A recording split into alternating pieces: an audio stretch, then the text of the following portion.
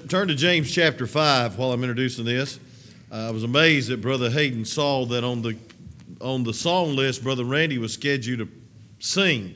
And so he said, "You got a substitute for Brother Randy yet? I'm ready." And so he substituted for Brother Randy, amen. I like that, amen. You say, that's pushy.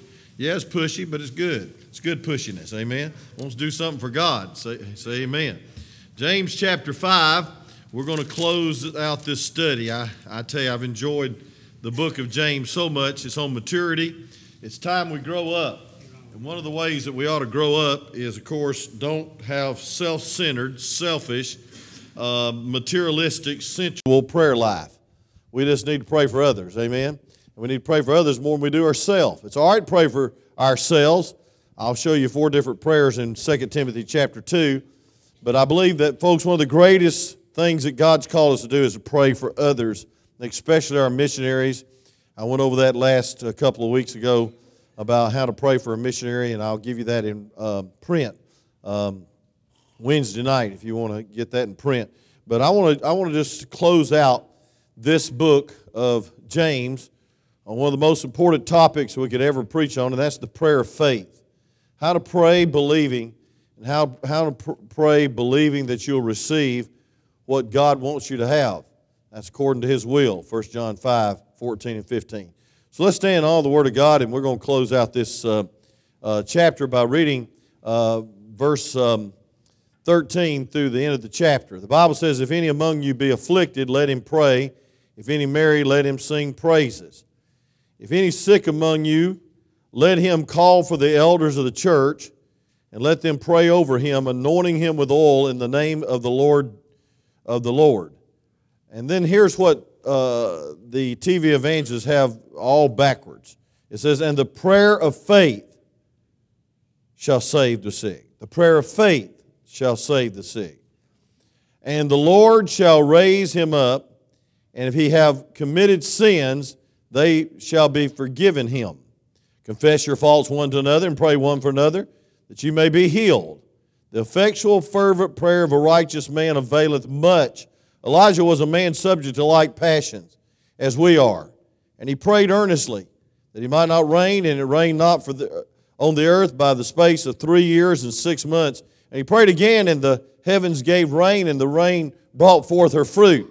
Brethren, if any of you do err from the truth, and one convert him, let him know that he which converteth the sinner from the error of his ways shall save a soul from death, and shall hide a multitude of sins. You may be seated as I pray. Father, thank you for the power of prayer.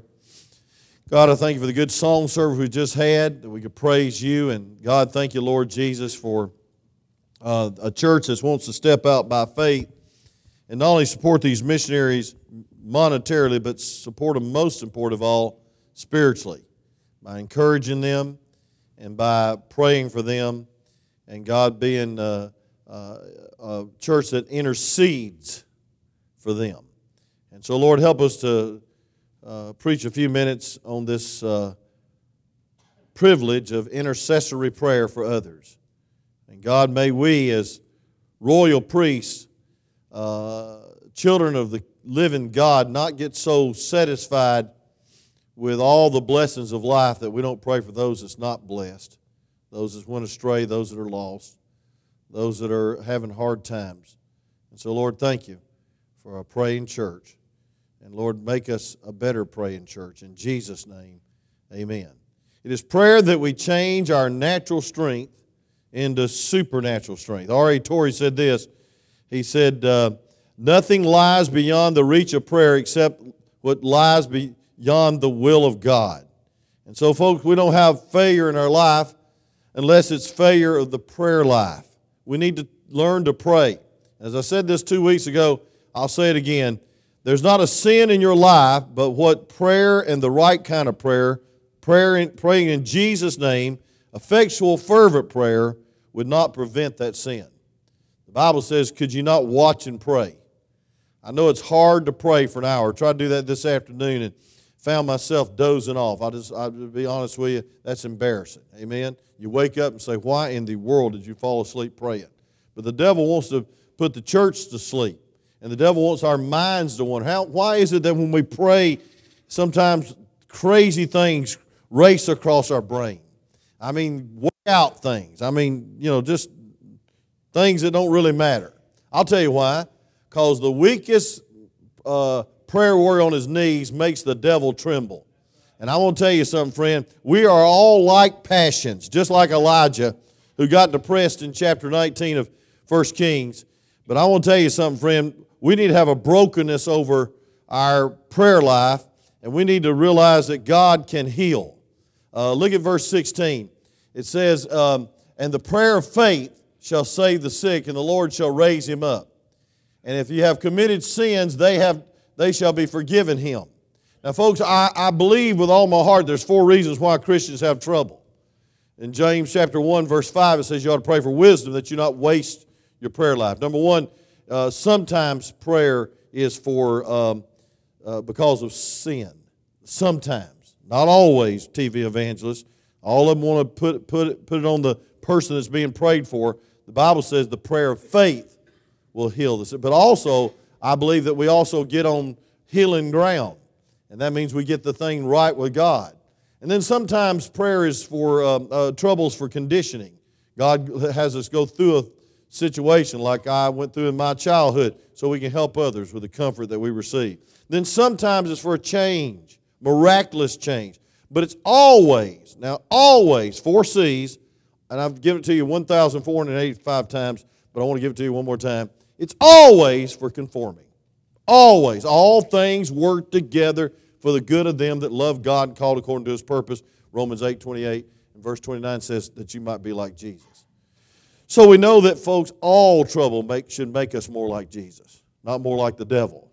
But sometimes trials and sickness come in our life because we sin. And so in this case, I believe that these elders knew that, and they came and they said, hey, listen, you need to get right with God. In verse 16 it says, confess your faults one to another and pray one for another that you may be healed. Now that's conditional. It says you confess your faults. You get right with God. You sin publicly in this church, you need to make it right publicly. We've had some terrible things happen in this church, and I told the people, I said, you need to make it public that what you did and apologize to the whole church. They said, well, they did. I don't know if they did or not. But I want to say this, friend, if it's private, you ought to keep it private. Don't hang your dirty laundry in front of the whole world. Amen?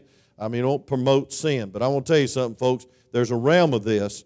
And I want to say this, that the elders went to the house and anointed with oil. Now, the oil is not healing oil. Warren Wiersbe says it's massaging oil, that you ought to go to the doctor as you pray. Well, I don't believe that. And, I love to read after Dr. Warren Wiersbe, but he's wrong there. That oil is a medium of faith. I used to have some oil, 3-in-1 oil. No, not really. Under the pulpit, and if people would request me to anoint them with oil, I wouldn't do it publicly because people would be like the charismatic church and they'd make that an emphasis. The greatest miracle is the healing of your soul. Amen? So we don't have healing lines around here. We have soul-winning lines. What's the problem, man, if he gets healed of cancer and dies and goes to hell? That's temporary healing. But I do believe in healing. But I don't believe in healers. Apostolic gifts passed away. 1 Corinthians 14:14. 2 Corinthians 14:14. 12:14, excuse me. The gifts of apostle. The Bible says in Hebrews chapter 2, if you want to turn there with me, that there was authenticating signs in the apostles' days. And I want you to look at that, Hebrews chapter 2 and verse 3. Because you need to know this in this wacky day that people have all kinds of signs, signals. A wicked and adulterous generation seeketh after a sign. You ought to seek after the Savior, amen? Don't go around seeking after signs. I don't even want to mention this, but I will in just a minute. Where was we going? Just checking, amen? Hebrews chapter 2. And I want you to look at verse 3, okay? Sometimes a lapse of memory makes you listen, amen? And sometimes if I could find Hebrews real quick, I'd be there. Okay, Hebrews 2:3. The Bible says this, how shall we escape if we neglect so great a salvation, which was first began to spoken to us by the Lord, and was confirmed in us by them that heard him. Them that heard him was the apostles. Now listen what happens. Verse 4. Also bearing them, the apostles, witness both with signs and wonders and divers miracles and gifts of the Holy Ghost according to his own will. Now, folks, I want to tell you something. In the Bible days, the apostles had gifts of healing. Let me say this. The apostles also had gifts of raising people from the dead. They'd come knock on a door, and they would be giving this great message that nobody's heard, that somebody was virgin born. They died. 3 days later, he arose from the dead, and most people would laugh you off the front porch. But he'd say, hey, listen, you have, I noticed you got some beer in that, living room. A beer is a New Testament word for casket. Somebody's dead in there. And they're laughing at them, won't listen to the message of the death, burial, and resurrection. They go in and touch that person in that casket. He's raised up from the dead, and I won't guarantee you this. Then he says, hey, listen, let me tell you about the virgin-born Son of God, death, burial, and resurrection. They're listening now. But folks, we have the Word of God to back us up. We have the Word of God to authenticate us. And so that which is imperfect passed away, and that which is perfect is the Word of God. 1 Corinthians chapter 13. That's why tongues have faded away, and gifts of prophecy, and gifts of knowledge. In the Bible days, they could look at somebody and tell something about them, and now it's the Word of God. What I'm saying, all that is this: don't get hooked up on the oil. There's some jaybird in our town that's going all over the internet with a Bible that sheds oil. We've had some people that I know very carefully, in the past, not carefully, and they're promoting this, saying, hey, you ought to go down and see this man. He looks like an escapee from the Beverly Hillbillies or something. And I'm not making fun of him, but, Duck Dynasty. And he's sitting there on a pickup truck, and he's got a Bible, and the Bible, Brother Larry, is in a tub of oil. And everybody around Georgia's talking about this guy in Dalton, Georgia's got a holy Bible, a oily Bible. No, it's a holy Bible, amen? And I believe that is blasphemous. I believe that low rates the Word of God. I believe it's trickery. I believe it's idolatry, and I believe you ought to stay away from it. You know why? Because, folks, listen, we don't need signs and signals. What we need is the Word of God, and we need to read the Word, and we need to believe the Word, and we need to have faith based on His Word, not on some holy Bible, oily Bible, that sheds oil. I could do the same thing, put a little vial of oil in your thing, mash it, and it comes out, and there's oil all over the place. But that oil is supposed to heal you. Baloney. I'm going to tell you why. Because, folks, it's not in the Bible. If it's in the Bible, I'll believe it. If it raises up the Bible as a standard, I'll believe it. If it lifts Jesus' name up, no. We're going to have everything going viral on the internet and Facebook's praising this Bible that sheds oil. They missed it. Folks, it's not the oil, it's the faith. Amen? It's praying. It's not a fake healer. It's Jesus Christ that heals, and I still believe He can perform miracles by prayer. And He gets the glory, and nobody goes down the aisle with a multi-million-dollar ministry on TV saying, I'm the apostle. Ernestine Ainsley used to have a ministry where he'd slay people in the spirit, and he said that tongues was the robe of heaven. And where he got that, I don't know, but a lady went from Rocky Face Baptist Church up here to his crusade, and she had something they couldn't fake. And so they put her in a room for 3 hours. And after a while, he came by there in his little sissy voice, and he said, hey, y'all be healed after a while, and shut the door and left. She went back and apologized to her church, what she should have. Because, folks, listen, we do not exalt men. We exalt God. And, folks, this guy's a multi-millionaire because so many people are so silly that they believe in an apostle, and apostles have faded away. Now, some of you are already mad at me because I know you follow Ernestine Ainsley. But I want to tell you this, folks. We need to follow God and not lift man or celebrity up above God. And so I want to just straighten this thing out about the oily Bible. Folks, it's not the oil, it's the faith. And it's not some guy that's discovered a secret Bible. By the way, I believe it's low rate in the Bible, Brother Larry. You won't even let me put my iPad on top of my Bible. Every time I do it, you come by and rip it off and say, don't put nothing on top of the Bible. And Brother Larry don't do anything loud and boisterous. He just has a conviction, no book ought to be on top of this book.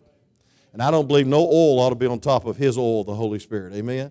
Now, I said all that to say this. Faith is the difference. Amen? It's not in the oil. But, folks, if the oil is a media and helps somebody believe, praise God, take it, because the Bible says take it. Take it to a person personally, anoint them with oil, and pray over them. That's scriptural, that's biblical, and I think it's proper. Say amen, because it's in the book.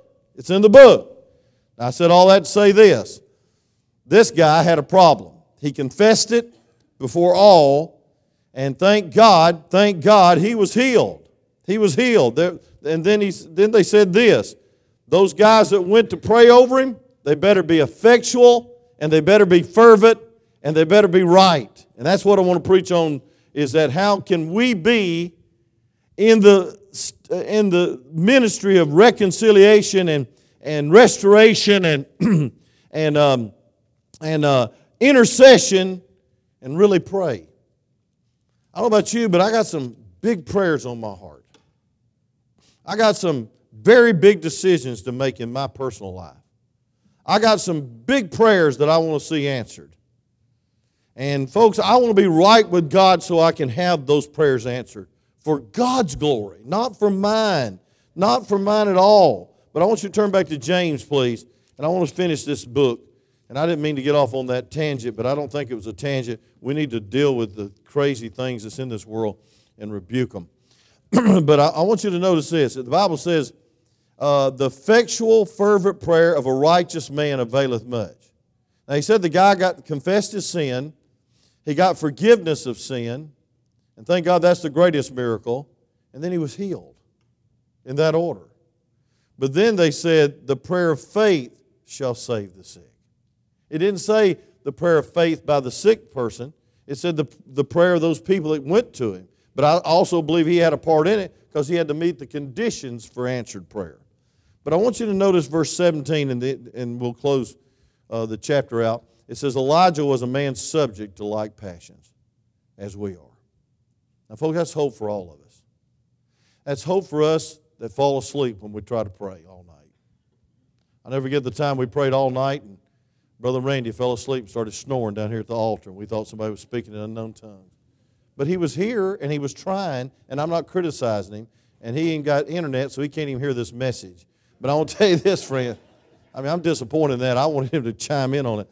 But, I want to say this, friend, that, I'd rather fall asleep trying to pray than not pray at all.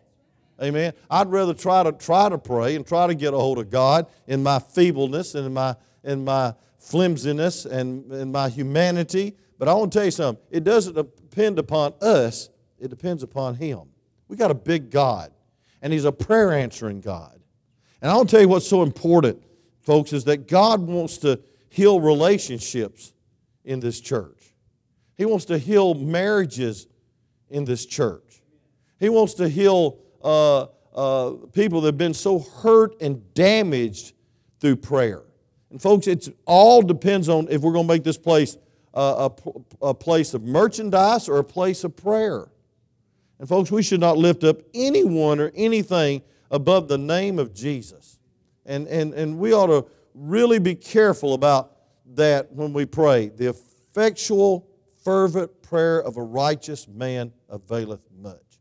Now, folks, much means much. Number one, he was forgiven of sin. Number two, he had a miracle of healing. I still believe in healing. Don't you think this Baptist preacher does not believe in healing? Matter of fact, if you're alive today, you've probably been healed. Say amen. I believe in miracles. Miracles. If you've driven in Atlanta, Georgia over once, it's a miracle you're still alive. Amen. It's a miracle you got back. And I want to tell you something. If you've flown in a plane, it's a miracle that plane got where it's going and got back. And so, folks, we see the confession replaces condemnation. Confession replaces criticism. But then we see the praying for one another. And, folks, the Bible says we pray that we faint not. The Bible says we ought to pray without ceasing. And the greatest privilege we have is to talk to a living God and get a hold of His will and let His will be done in our life. Hallowed be thy name, all for His glory. The greatest privilege you have on this earth is to glorify God. The greatest privilege on this earth is that you pray and the prayers are answered and He gets the glory. Not some celebrity, not some oily Bible. And I won't even mention that again, I promise you. It's too obscene to think about. Prayer is Christian service. Prayer is one of the ultimate ways to serve God. And the Bible tells us we ought to pray one for another effectually and fervently. And I'm afraid that we're going to take on more missionaries and not pray for them effectually and fervently. We do not need to go through the motions to light up a space on that map.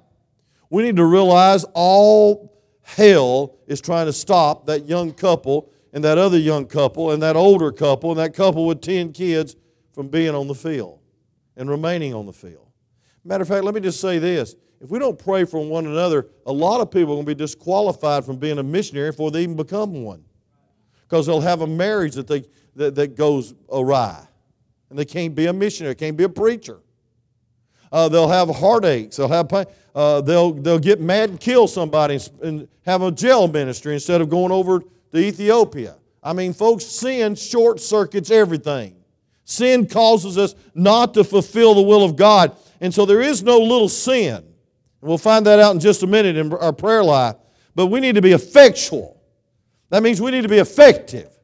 We need to be successful at praying. If there's anything that we need to major on being successful at, it is praying. God did not call us to preach all the time. God called us to pray all the time. And it needs to be fervent. Intensity with integrity is the key. Look at that verse again. Elijah was a man subject to like passions. I can prove that in chapter 19. He was depressed and running from one Jezebel. He just defeated 850 prophets, and now he's running from one Jezebel. Folks, I'm going to tell you something. He was weak. And then he said he was the only one. That's pride. And then the Lord put him in his place and said, hey, it's not in the whirlwind. It's not in the earthquake. It's in a still, small voice. I'm going to speak to you and tell you you're not the only one, big boy. And God is God, and you can be used of God if you'll just believe God. And that's after a great miracle. God wants to stop you right after a great miracle, especially salvation. He will jump you with everything He has. But we need to be stretched out, and that's what the word fervent means. Effectual, fervent prayer is in the Greek means stretched out. That means like an athlete running for the finish line stretches himself to cross that line. And that's the way we should pray, earnestly, fervently, passionately. A passion for souls means that we have a passion to pray. And folks, the dining room is full and the prayer room is half empty. God help us not to have a lukewarm, take it or leave it prayer life in this church. It's not a recitation. It's not a routine. And it's not a ritual. It's fervent. And the root word for fervent means on fire. We must get on fire when it comes to praying. Intensity. Let me give you another word. Desperate. Desperate. It's amazing to me that sometimes it takes tragedy to get us desperate in our prayer life. I mean, I'm going to tell you something. There's a lot more fervency in the emergency room than there is in the prayer room of the local church because we get desperate. Your little baby can't breathe. That's desperate. Your mother or daddy has a heart attack. You're desperate. But folks, I believe that we ought to be just as desperate if our baby's going to hell and our mom and daddy does not know the Lord Jesus as their Savior, or somebody else's mom and daddy's going to hell. Desperate. And that means laid out, stretched out. It's not the posture of the body, it's the posture of the heart, drawing nigh to God. Drawing nigh to God. But I want to close with this because the Lord led James to mention it. Elijah was a man of subject to like passion. James used the character of Elijah's praying to illustrate how we can get our prayers answered. If you'll turn back to 1 Kings chapter 18, And I've already covered half of 1 Kings chapter 18, but I want you to notice where he not only prayed for fire, but he prayed for rain. You know, we need the fire, we need the purging, we need the conviction, but I want to tell you something, we also need the blessing. We need the rain. We need the blessings of God's presence and refreshment and power and peace. Folks, rain is a wonderful thing after a drought. 3.5 years of a drought. And every drop is precious. Every drop is refreshing. Every drop is life-giving. I know it's a sign of revival. And folks, listen, we ought to let the rain come. We ought to pray for the rain to come. But it's spiritual rain. And folks, the heaven became brass, and the land was in a state of famine for 3.5 years. And in verse 36, he prayed a very simple prayer, and it came to pass at the offering of the evening, 1 Kings 18, Elijah the prophet came near and said, Lord God of Abraham, Isaac, and Israel. First of all, he was convinced of the reality of God, that he's a living God. He said, let it be known that this day thou art the God in Israel, and that I am thy servant. And he was also convicted that he was just a servant. That's important when you go to praying. It's not in your fervency, it's in his faithfulness that we have prayers answered. And it says that I have done all these things at thy word. And then we see that he was also convinced of the reality that he had the word in prayer. And Deuteronomy promised that if a land was heathen and turned from God, that he'd send famine. And so he was just fulfilling the word of God in his prayer life. But then listen to this. It says, hear me, O Lord, hear me, that this people may know that thou art the Lord God, and thou hast turned their hearts back again. Then the fire of God fell and consumed the burnt sacrifice and the wood and the stone and the dust and licked up the waters and that was in the trench. Now, folks, that's some hot fire if it starts licking up stones, amen, and dust. And when all the people saw it, verse 39, they fell on their faces and they said, the Lord, He is the God. The Lord is the God, not a God, the God. And Elijah said unto them, take the prophet of Baal, let one of them escape, not let one of them stay. And they took them, and Elijah brought them down to the brook Kishon and slew them there. And Elijah said, Ahab, get thee up, eat, drink, for there is a sound of the abundance of rain. Now he prayed for the fire. He killed every one of them, slayed them right there by the brook Kishon. That is a prophetic duty that I wouldn't want to have. And it says, and Elijah said unto him, Ahab, get thee up, for I hear the sound of abundance rain. Number one, if we're going to have effectual, fervent prayer, we got to believe it before it is, so it can be. He heard the sound of the abundance of rain when there was none. But he knew God said it. And so he heard the word of God on this. And then we see, he says, so Ahab went up to eat and to drink. And Elijah went up to the top of Carmel and cast himself down into the earth and put his face between his knees. And so, folks, number two, we see the place of prayer, top of Mount Carmel. It's a solitary place, off by itself. Let me just say this. If you don't have a place of prayer, you don't have much of a prayer life. Because if you don't have a place of prayer, you're probably not praying. There needs to be a dedicated place of prayer. I like to come down here at this altar during the week. I like to come down here early on Sunday morning. But I don't do that enough. But I've got a place. I got a little office. Used to be Jason's bedroom. As soon as he moved out, I said, glory to God, it's now an office. And it's a study. Not that I want to get rid of him.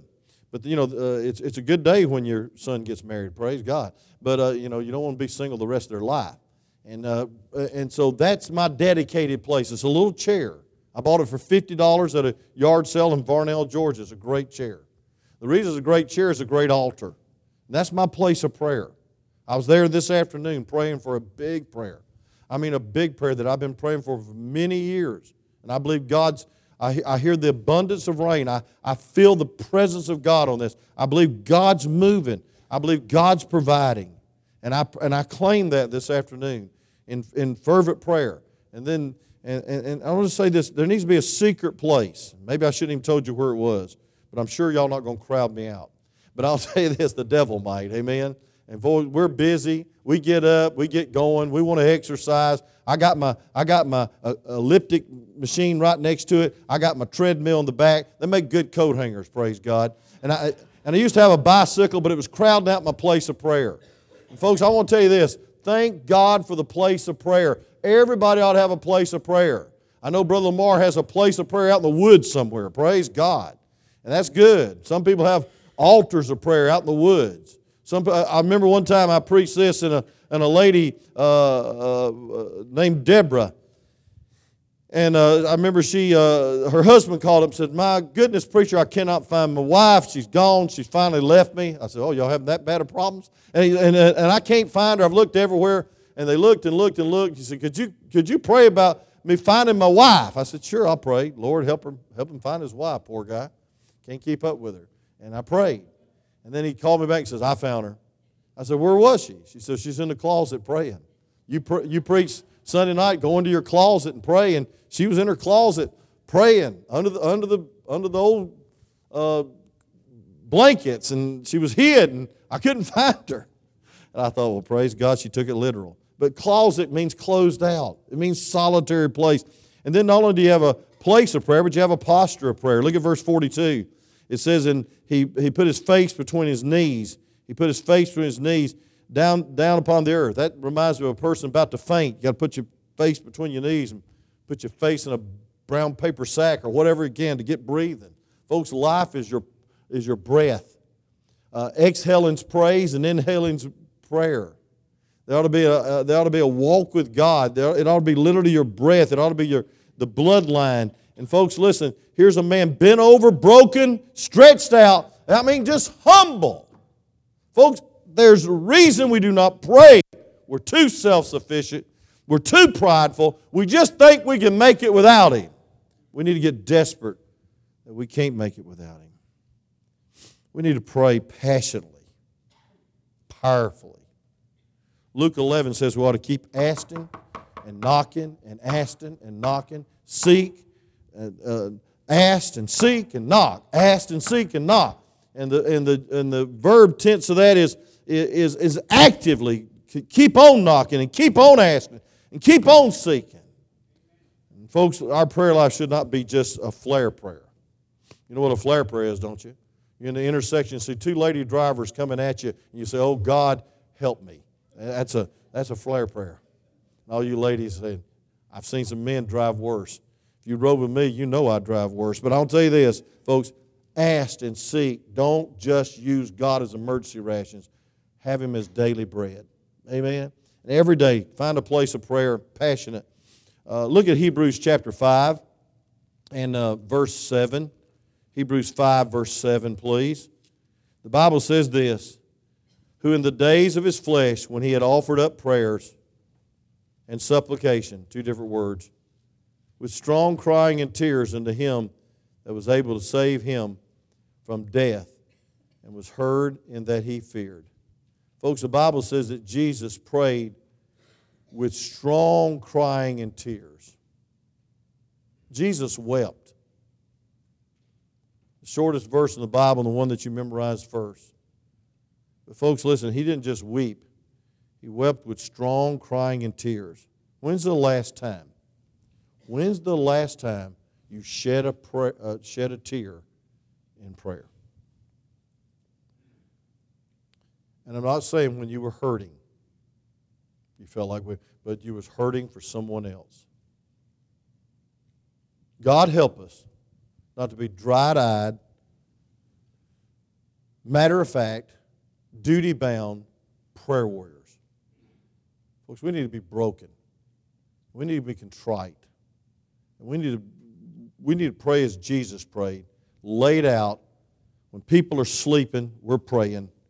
When people are backsliding and cussing and denying us, we're still praying. We're praying that the devil won't sift them. Prayer's hard work. Prayer's a passionate work. And folks, we see not only the posture of brokenness and intensity, but I see integrity. The Bible says a righteous man. That means, number one, you need to be saved.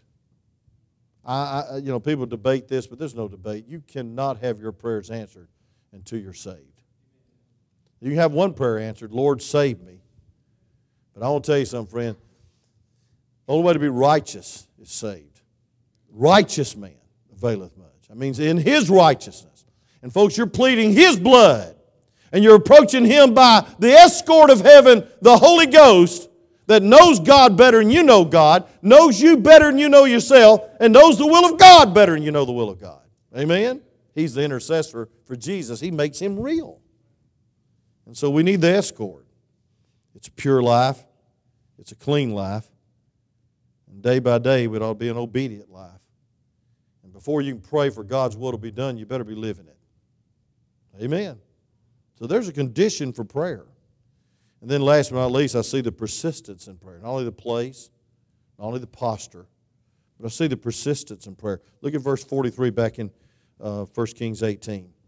I'm sorry we turned from there, but maybe you can find it again. By the way, our faith promise went up $10,000 since the first of the service. That's good. It's up to $36,000. That's good. But I want you to see in 1 Kings chapter 18 and verse, and I'll try to close this out, verse 43. It says, "And he said to his servant, Go up and look towards the sea. And he went and looked and said, There is nothing. And he said, Go again 7 times. Now, folks, I know God's perfect number is 7, but I believe what he was saying is keep on knocking, keep on asking, keep on praying. God's delays are not God's denials. He's preparing the way. He might be preparing you for the answer, or He might be preparing the answer. But folks, we're so instant. The other morning I took a chance and cooked my own instant grits. Cut the package, put it in the thing, and then went to my wife and said, How do you do this? I mean, that's deep. And you know, it was pretty good. It tastes like grits. Amen. But we're instant grits. We're instant potatoes. We're instant. The computer does not respond in 5 seconds. You slap it and say, I need to get another one. This thing's got old on me. Say amen.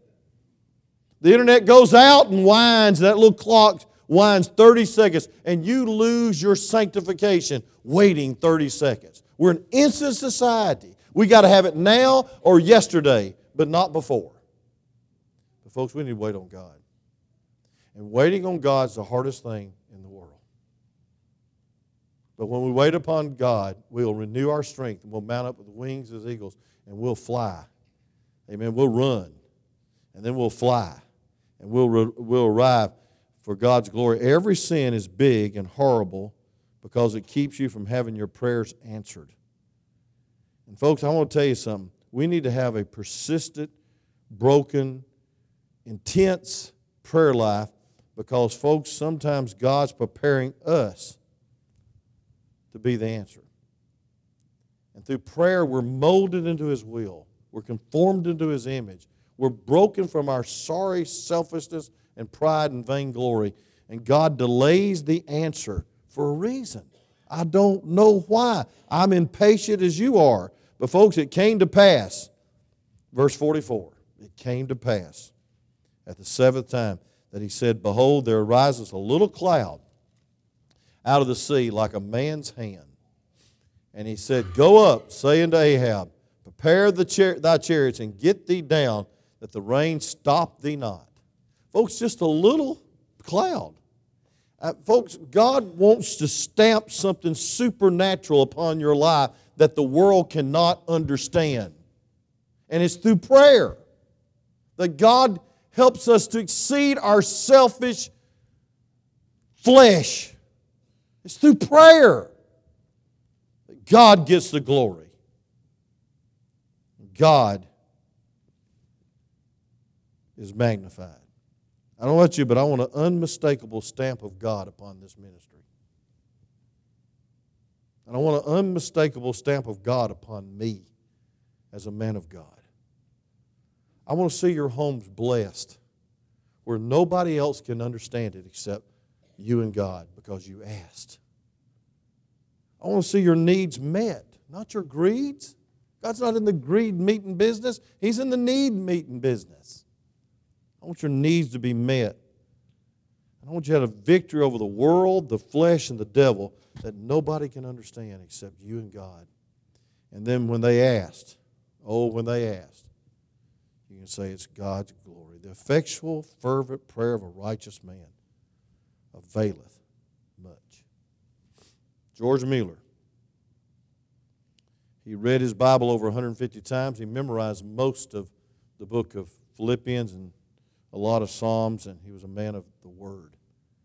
He prayed in 750 million pounds, that's British for a lot of dollars, to feed the orphans. He'd never tell anyone his need.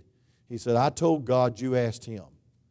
Now, most donators would say, what an arrogant guy he is. He won't even tell me what he needs. He said, no, I told God. And many times he'd have the milk wagon. None of y'all remember the milk wagon, do you? It used to come by my house when I was a little boy. No, and it would break down in front of his house, and they'd say, our milk's going to spoil. Do you need any milk? The potato truck would wreck right in front of the orphanage. They'd have to go pick up potatoes all in the streets because they'd prayed for potatoes. George Mueller was a praying man because he was a fervent man. He was a faithful man. He prayed 50 years for a friend to be saved. 50 years. And that man got saved at his funeral. Don't put a time limit on it. But don't put any kind of limit on God's power. The effectual, fervent prayer of a righteous man availeth much. Why do we want much? Because he deserves much glory. Why do we need much? Because we can't touch the world. And we can't reach the world. And we can't even help the world. Unless God, through these precious families, takes the gospel to a lost and dying world and opens up doors and hearts. But folks, they won't be there long if we don't pray. Their marriages will not stay the stress and pressure. There's a lot of pressure in the ministry. A man that his daddy got saved when he was 73 years old, and his mother got saved when she was 72, sitting right in the middle section back there on Friend Day. Came up to me today and said, Preacher, I'm not pastor anymore. He pastored Doug Gap Baptist Church. He says, because I could not take the stress of it after I got Parkinson's disease. But I'm still preaching. I'm still preaching. I said, Bill, we're praying for you. If you ever need anything, we got your back. And he smiled and said, I know that, preacher. You have that reputation. Folks, listen. Big old tall boy. All he did was play basketball when he was in college, and all he did was play basketball when he was in high school because he was so tall, he'd probably become natural. Out of Rome Baptist Temple. Good friend of Jason's, good friend of mine. We took him on. Now he's in a place called Burkina Faso or something. Fola, Allah, I don't know what it is. It's over there in West Africa. And that missionary was telling us, Brother Ruckman, that they were trying to raise some money because Brother Keith had won an Ahmad to the Lord, had won a pastor of the Islamic church to the Lord. And that man wanted to take the Bible, the Word of God that saved his unrighteous soul, and start a church. He was raising money to start a church. Can you imagine an ex-Muslim starting a church in West Africa? Well, it all started with a big old tall boy that all he could do is play basketball. But now he can pray, and now he has churches like ours that can back him up and give him air support in the warfare. And he can reach one Muslim pastor, Ahmad or whatever they call him. And that guy's now starting a church. And how many Muslims will get saved? Because he said, I've been there, done that, and I'm out of that, and you need to get saved. Folks, that's God. That's the stamp of God's genuineness upon Keith Shoemaker's ministry. That's the power that we cannot explain. It's the power that we cannot analyze. It's the fruit that remains. It's the fruit that brings glory to God. It's the fruit that's for eternity because someone prayed the effectual, fervent prayer for that one missionary. And that's what we need to do as a church. Father, thank you for this message. Use it for your glory. Lord, I knew we wouldn't finish James chapter 5. We'll do it again. But dear God, help us to get caught up in this fervent and faithful and righteous praying. Not for our righteousness, not for our name's sake, but God, for your name's sake. Lord, sometimes I'm embarrassed about my prayer life. Lord, I know that I'm not qualified even to preach on this, much less try to get some other people to pray. But dear God, I want to do better. And God, I want to be a better shepherd to pray for these folks that have so many needs, so many heartaches, so many challenges, so many lost loved ones, so many wayward children, as those last two verses say. God, help us. God, help us not to play at this prayer game, but God, help us to fervently stretch ourselves out and to weep and to be broken. And God, to have faith and to be right as we pray, all for your glory.